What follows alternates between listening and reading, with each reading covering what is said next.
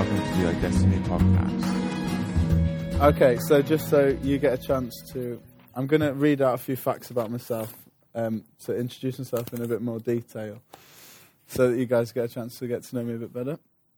Okay, so my name's Ben, surname Hughes, middle name Simon, interesting, same middle name as my dad's. I love football. You're making notes about it. Yeah. Yeah.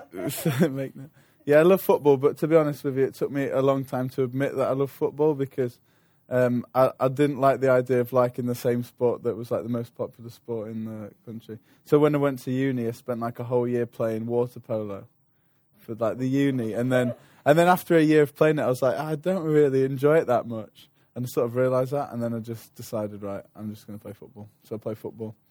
Another thing about me is that my pet hate is having to pay for condiments in a fish and chip shop.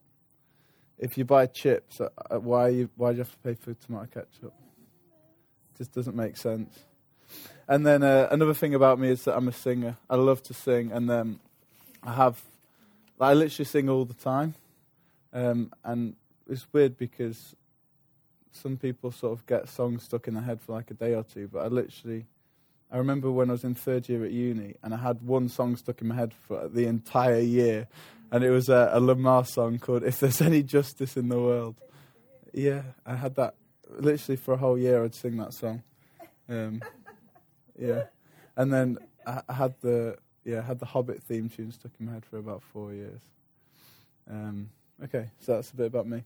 Oh, and another thing about me is I've never experienced deja vu, and I've always wanted to experience it. And I hate the fact that I want to experience what it's like. Well, who can explain that? I've never... You know when you're in a situation and you're like, I'm sure I've been here before, or it feels like it's that... Yeah, I don't know. Deja vu is the feeling that you experienced something before. Or like, Yeah. Yeah, well, I've never experienced that, and I'd like to experience that. Okay. All right, I'm going to pop this here because it's pulling on my thing. Okay, so another thing about me is...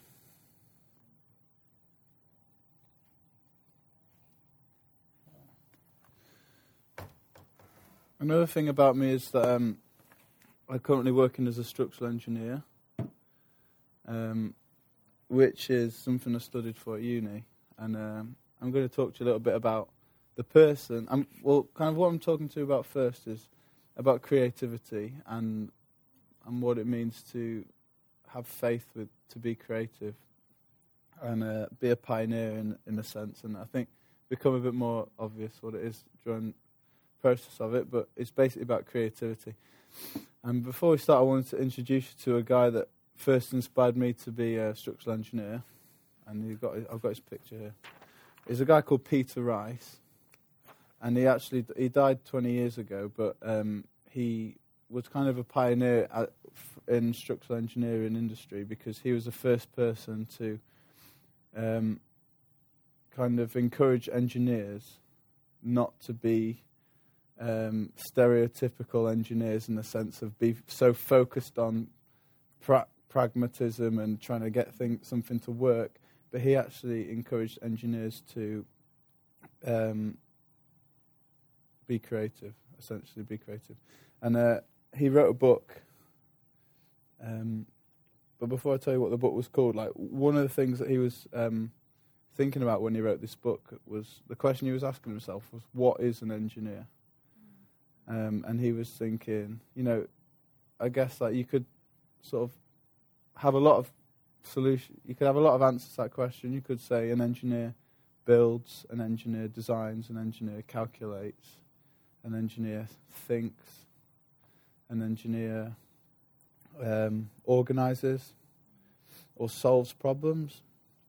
But the thing that he narrowed it down to, and this is what he wrote his autobiography, and he called it an engineer imagines.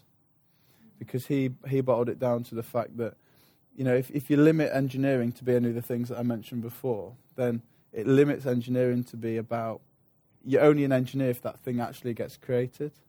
Because if the object you're working on doesn't get built, or it doesn't work like you imagined it would, then you're not an engineer. But his definition of an engineer is someone who imagines, who dares to dream, and dares to break sort of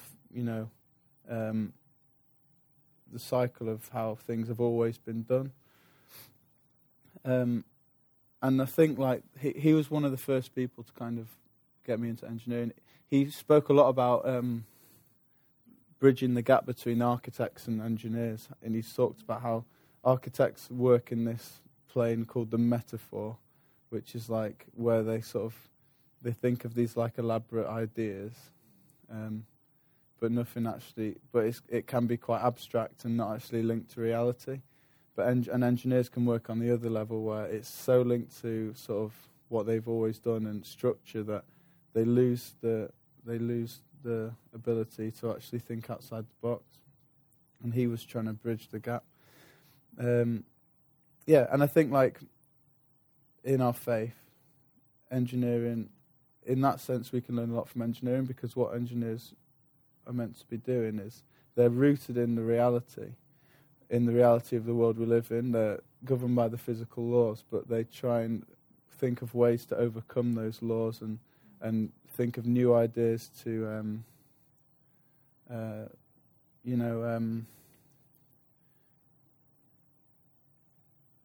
just new creative ideas to overcome and live outside of those laws in a sense. And I think that's a big part of what we're called to do as sort of followers of Jesus, that we're rooted in the reality of this world, but we're also called to live from a greater reality of heaven on earth and Christ in us. And so that's the link with Peter Rice, because I think he was someone that got that in engineering terms, and he's really inspired me in the past. When we start now, I'm just going to look at. We're going to have a look at a story in Numbers 13. Have you guys got your Bibles? It's just, we're going to look at the story of the 12 spies that went into Israel.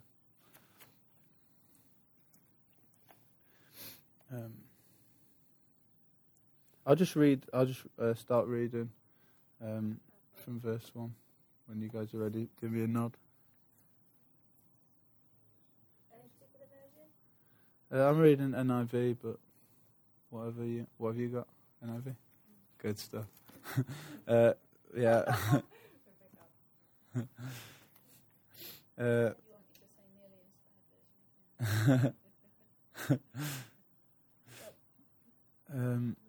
It's more about the story, so we won't worry too much about every word translated. But so I'll just start from verse 1. The Lord said to Moses, "Consecrate to me every firstborn male, the first offspring of every womb among the Israelites belongs to me." I'm reading Exodus. I was like, "There's no one." Yeah. Only the Lord said. Oh God. Right. The Lord said to Moses. It actually starts the same. The Lord said to Moses.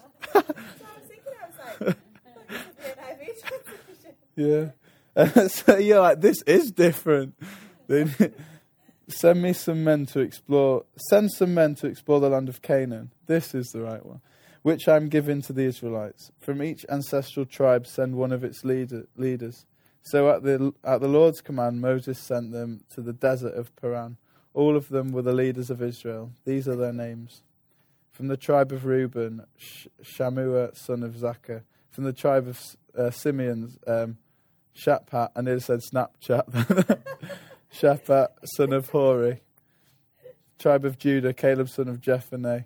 The tribe, I'll soldier on with these names, why not? From the tribe of Issachar, Igal, son of Joseph. From the tribe of Ephraim, Hoshea, son of Nun. Tribe of Benjamin, Palti, son of Raphu. From the tribe of Zebulun, Gadiel, son of Sodi. From the tribe of Manasseh, a tribe of Joseph, Gadi, son of Suzi. From the tribe of Dan, Amiel, son of Gamali. From the tribe of Asher, Sethur, son of Michael. From the tribe of Naphtali, Nabi, son of Vophshi. From the tribe of Gad, Gul, son of Maki. Okay, these are the names of the men Moses sent to explore the land. Moses gave Hoshea, son of Nun, the name Joseph. Okay, yeah, so it's fairly easy to follow so far. Moses selected a guy from each of the tribes and sent them, and basically just sent them to explore the land which they'd been promised by God.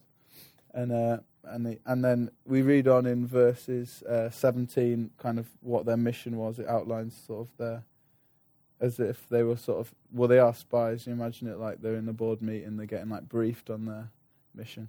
It says, when Moses sent them to explore Canaan, he said, go up through the Negev and into the hill country. See what the land is like and whether the people who live there are strong or weak, few or many.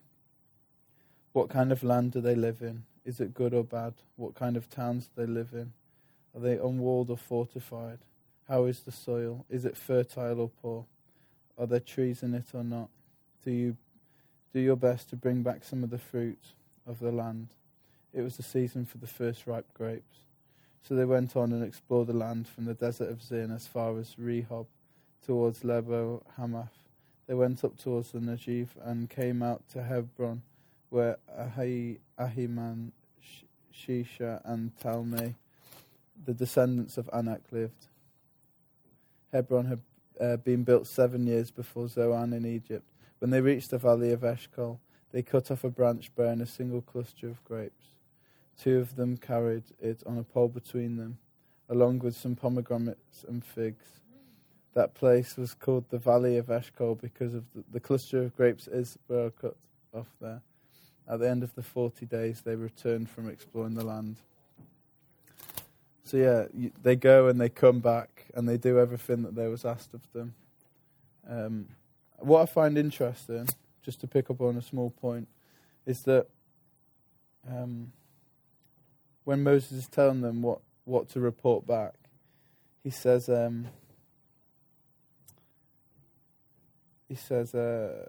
see what the land is like and whether the people who live there are strong or weak, few or many.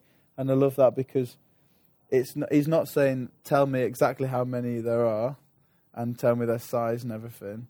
He's not working in facts, but what he's working on is perspectives. So he's asking them to, in their opinion, do they look strong or weak? Are there lots or are they few?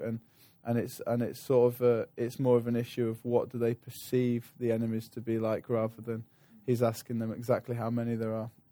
And I find that quite interesting because we actually see as we go through the story how these 12 spies, they saw exactly the same thing, but they had very different perceptions and perspectives about actually what was in the land, and I find that quite interesting. So I'll just carry on from verse 26. Report on the exploration. So this is when they come back and they report to Moses and Aaron about what they've seen and what they've done the last 40 days. They came back to Moses and Aaron and the whole Israelite community at Kadesh in the desert of Paran. There they reported to them and to the whole assembly and showed them the fruit of the land. They gave Moses this account.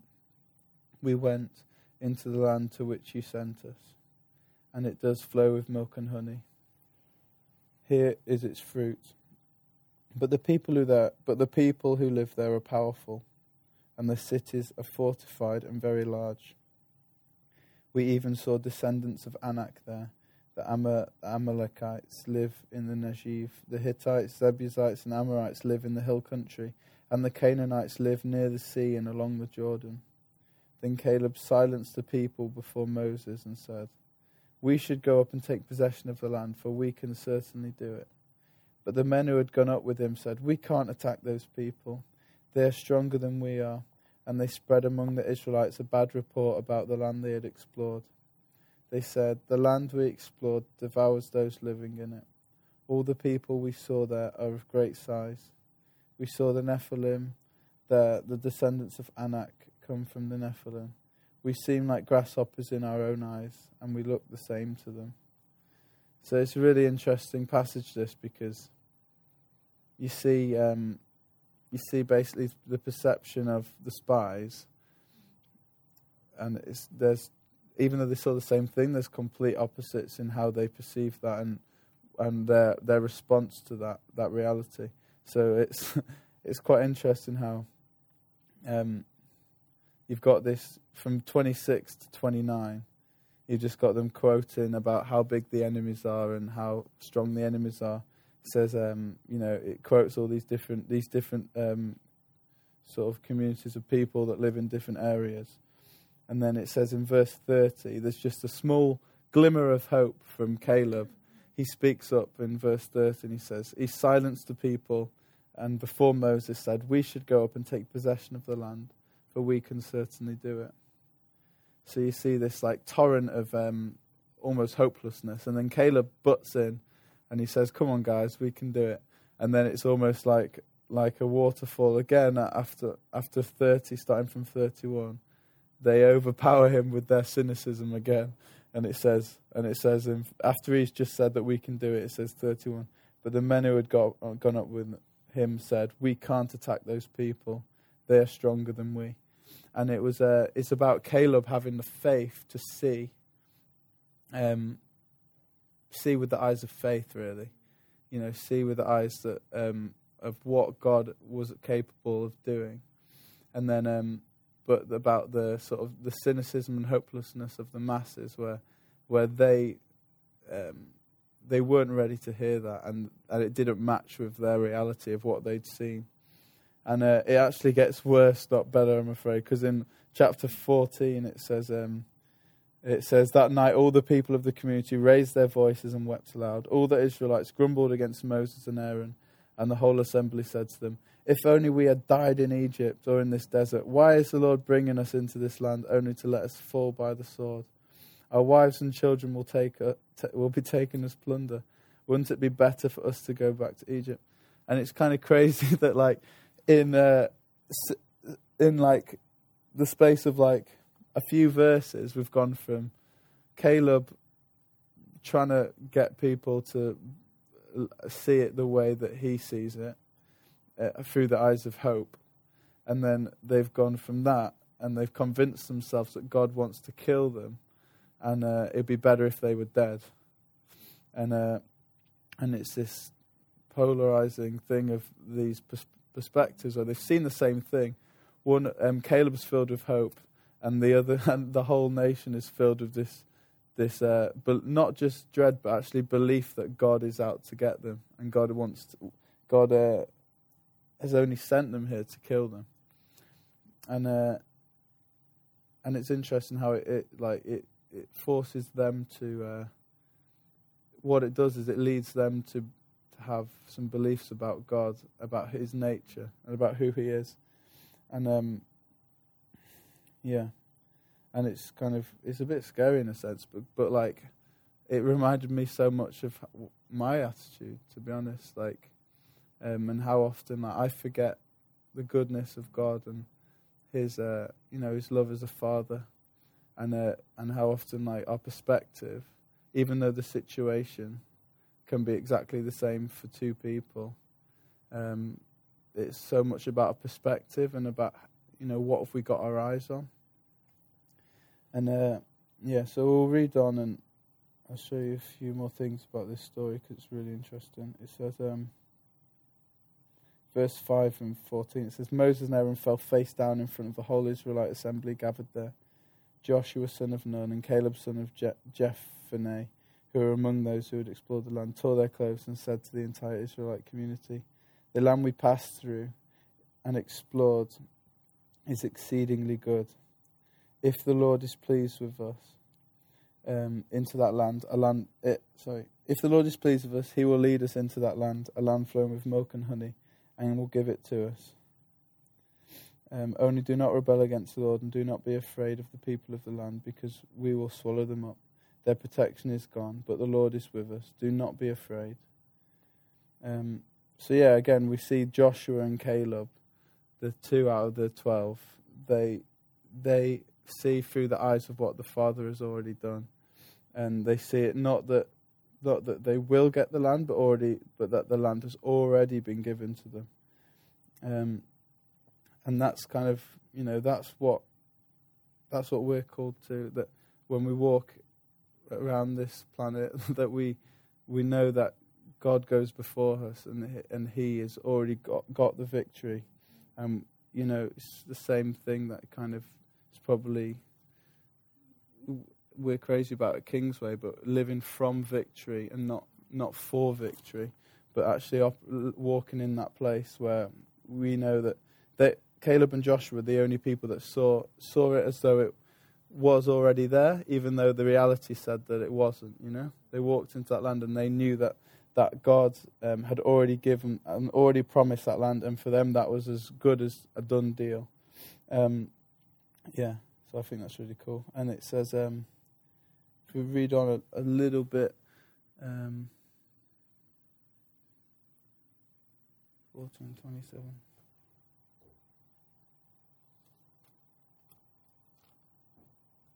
Okay, yeah. So it doesn't end well for a lot of people from this story. It says, verse 27, the Lord said to Moses and Aaron, "How long will this wicked community grumble against me? I have heard the complaints of these grumbling Israelites. So tell them, as surely as I live, declares the Lord, I will do to you the very things I heard you say. In this desert your bodies will fall. Every one of your 20 years old will be counted in the census, and who has grumbled against me. Not one of you will ever enter the land I swore with uplifted hand to make your home, except Caleb son of Jephunneh and Joshua son of Nun.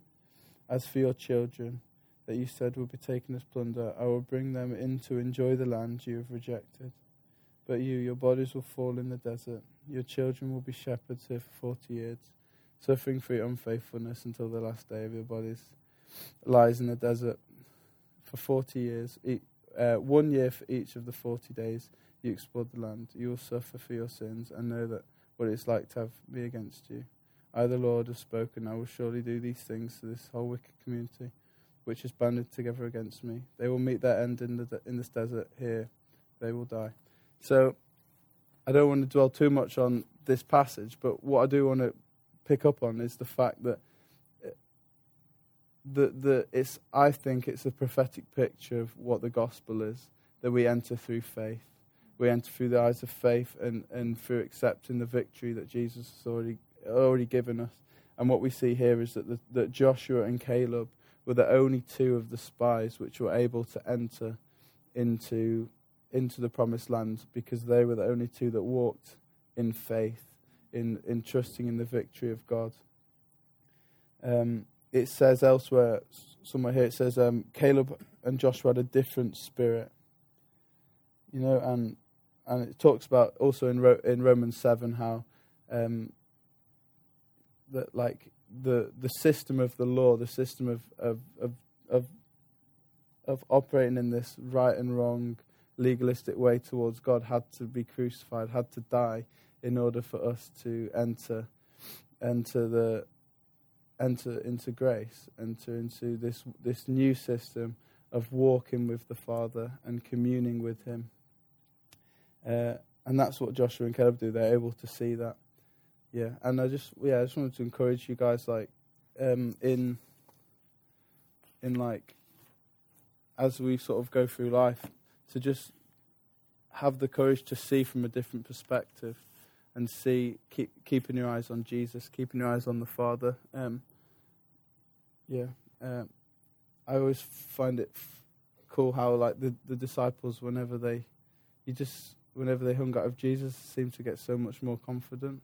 They seem to be so much more empowered, and it's like the story of when Jesus takes. Who's the guy that he got from the tree? Was it Zacchaeus? And Zacchaeus was like he was a bit of a dodgy guy with money. And then after he hung out with Jesus, Zacchaeus like gave all his money away. And there was just something about hanging out with Jesus that forced him to see the situation differently and empowered him to live differently. And so I just want to share that, because I think when I went to uni, it was kind of cool because I came to iDestiny and encountered this gospel that I'd never really fully grasped before, and this new gospel of community with Jesus and living life with Jesus.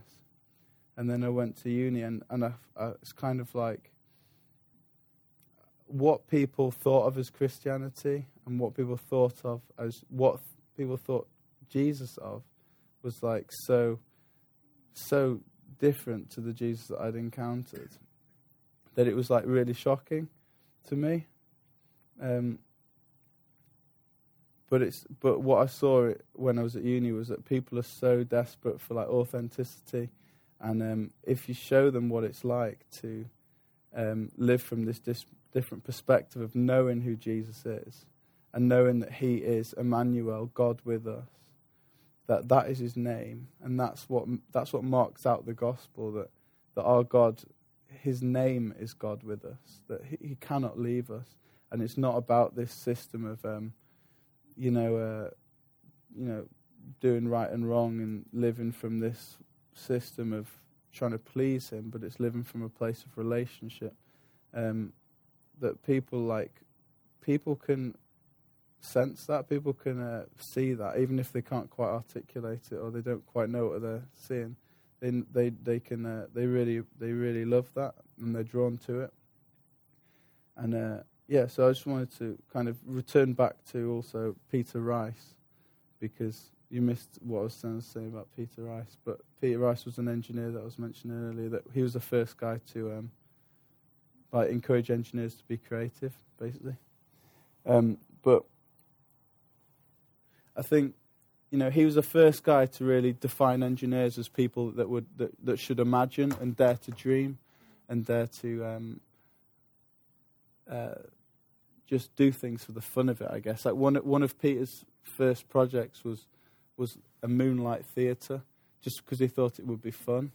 So like he designed this theatre that was entirely lit by moonlight, and it had like mirrors all around it that reflected the moonlight onto the centre of the theatre. And it started off with him just saying, "Would this be possible?" And he just explored it, and he did it, and I think like the engineering community as a whole really benefited from his new perspective on it. And he didn't see things the same way other engineers saw things. He would see like new situations as challenges, and rather than like shy away from them, he'd actually approach them like that. And I just wanted to encourage you to have that view, as you walk in your life with Jesus, just to constantly ask Him, what is your reality? And perhaps just because what I've experienced is what I've always experienced, then maybe there's more, and maybe there's a if I choose to see things, if I choose to align my eyes to see the Father, then there might be a different perspective. Just like when Jesus, everyone else saw a packed lunch, but Jesus saw a meal for 5,000 people, and just like with Caleb, when the whole rabble were so overcome with hopelessness and cynicism and this belief that God is bad, Caleb was overcome with a sense of God's victory and the sense of His faithfulness. And it's like, I remember when I went, when I was first learning about healing and like miracles and prophecy and things like that, and that was one of the things that really struck me about how, especially with healing, it's so much about not so much having faith in God, but it's about which God you're having faith in, and because Jesus says that you only need faith the size of a mustard seed, and but the thing about seed is that it has to be planted in something, and it's this whole thing of when I first started believing that God was good and he wanted to heal, I started seeing so much more healing because my perspective had changed. Suddenly I was praying from a place of hope and expectation, and I wasn't praying from a place of hopelessness and desperation. And it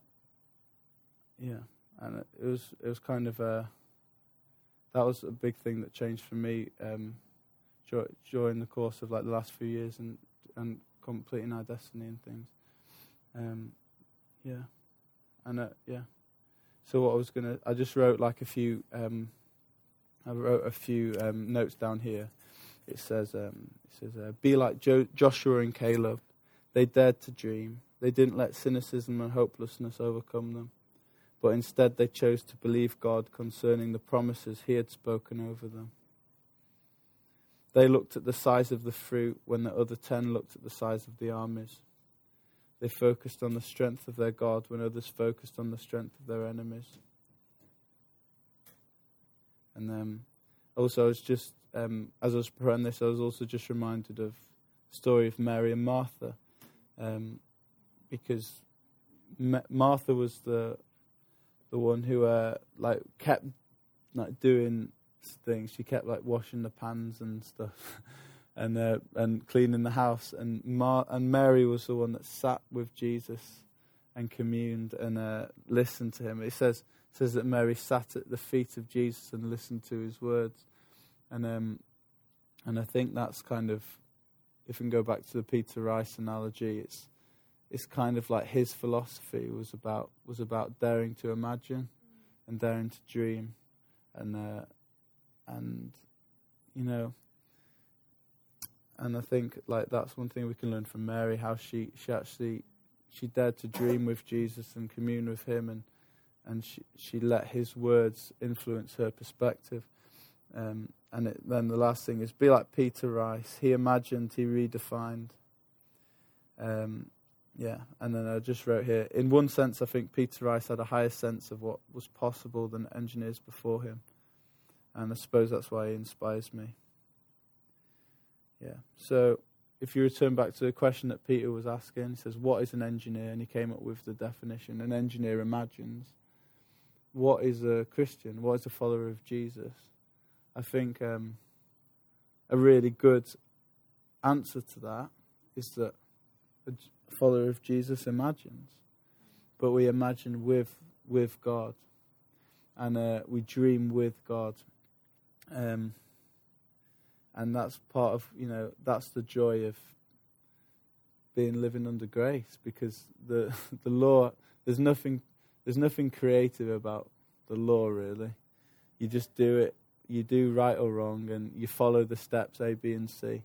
But with grace, it's a fluid relationship with a living person who speaks to us and is our Father, and that's what I love. I just love that. So yeah, so I just encourage you guys to just dare to be hopeful when everyone else around you is telling you that you should be cynical, and dare to dream with him and imagine what's possible, and don't just accept. There's an expression that I learned when I was doing GCSE PE. My PE teacher said, it's a famous quote apparently, but I'd never heard it before. It says, if you always do what you've always done, you'll always get what you've always got. And it's done in the context of it's said in the context of physical training and stuff. So the idea is that you keep having to push yourself because you hit a plateau, and then when you hit the plateau, and I think it's so often to get a bit like that when if you see something happening a lot, then it's easy to just get a bit cynical and think it's never going to change or whatever. But just have that childlikeness to just dare to imagine and dare to dream. And I think go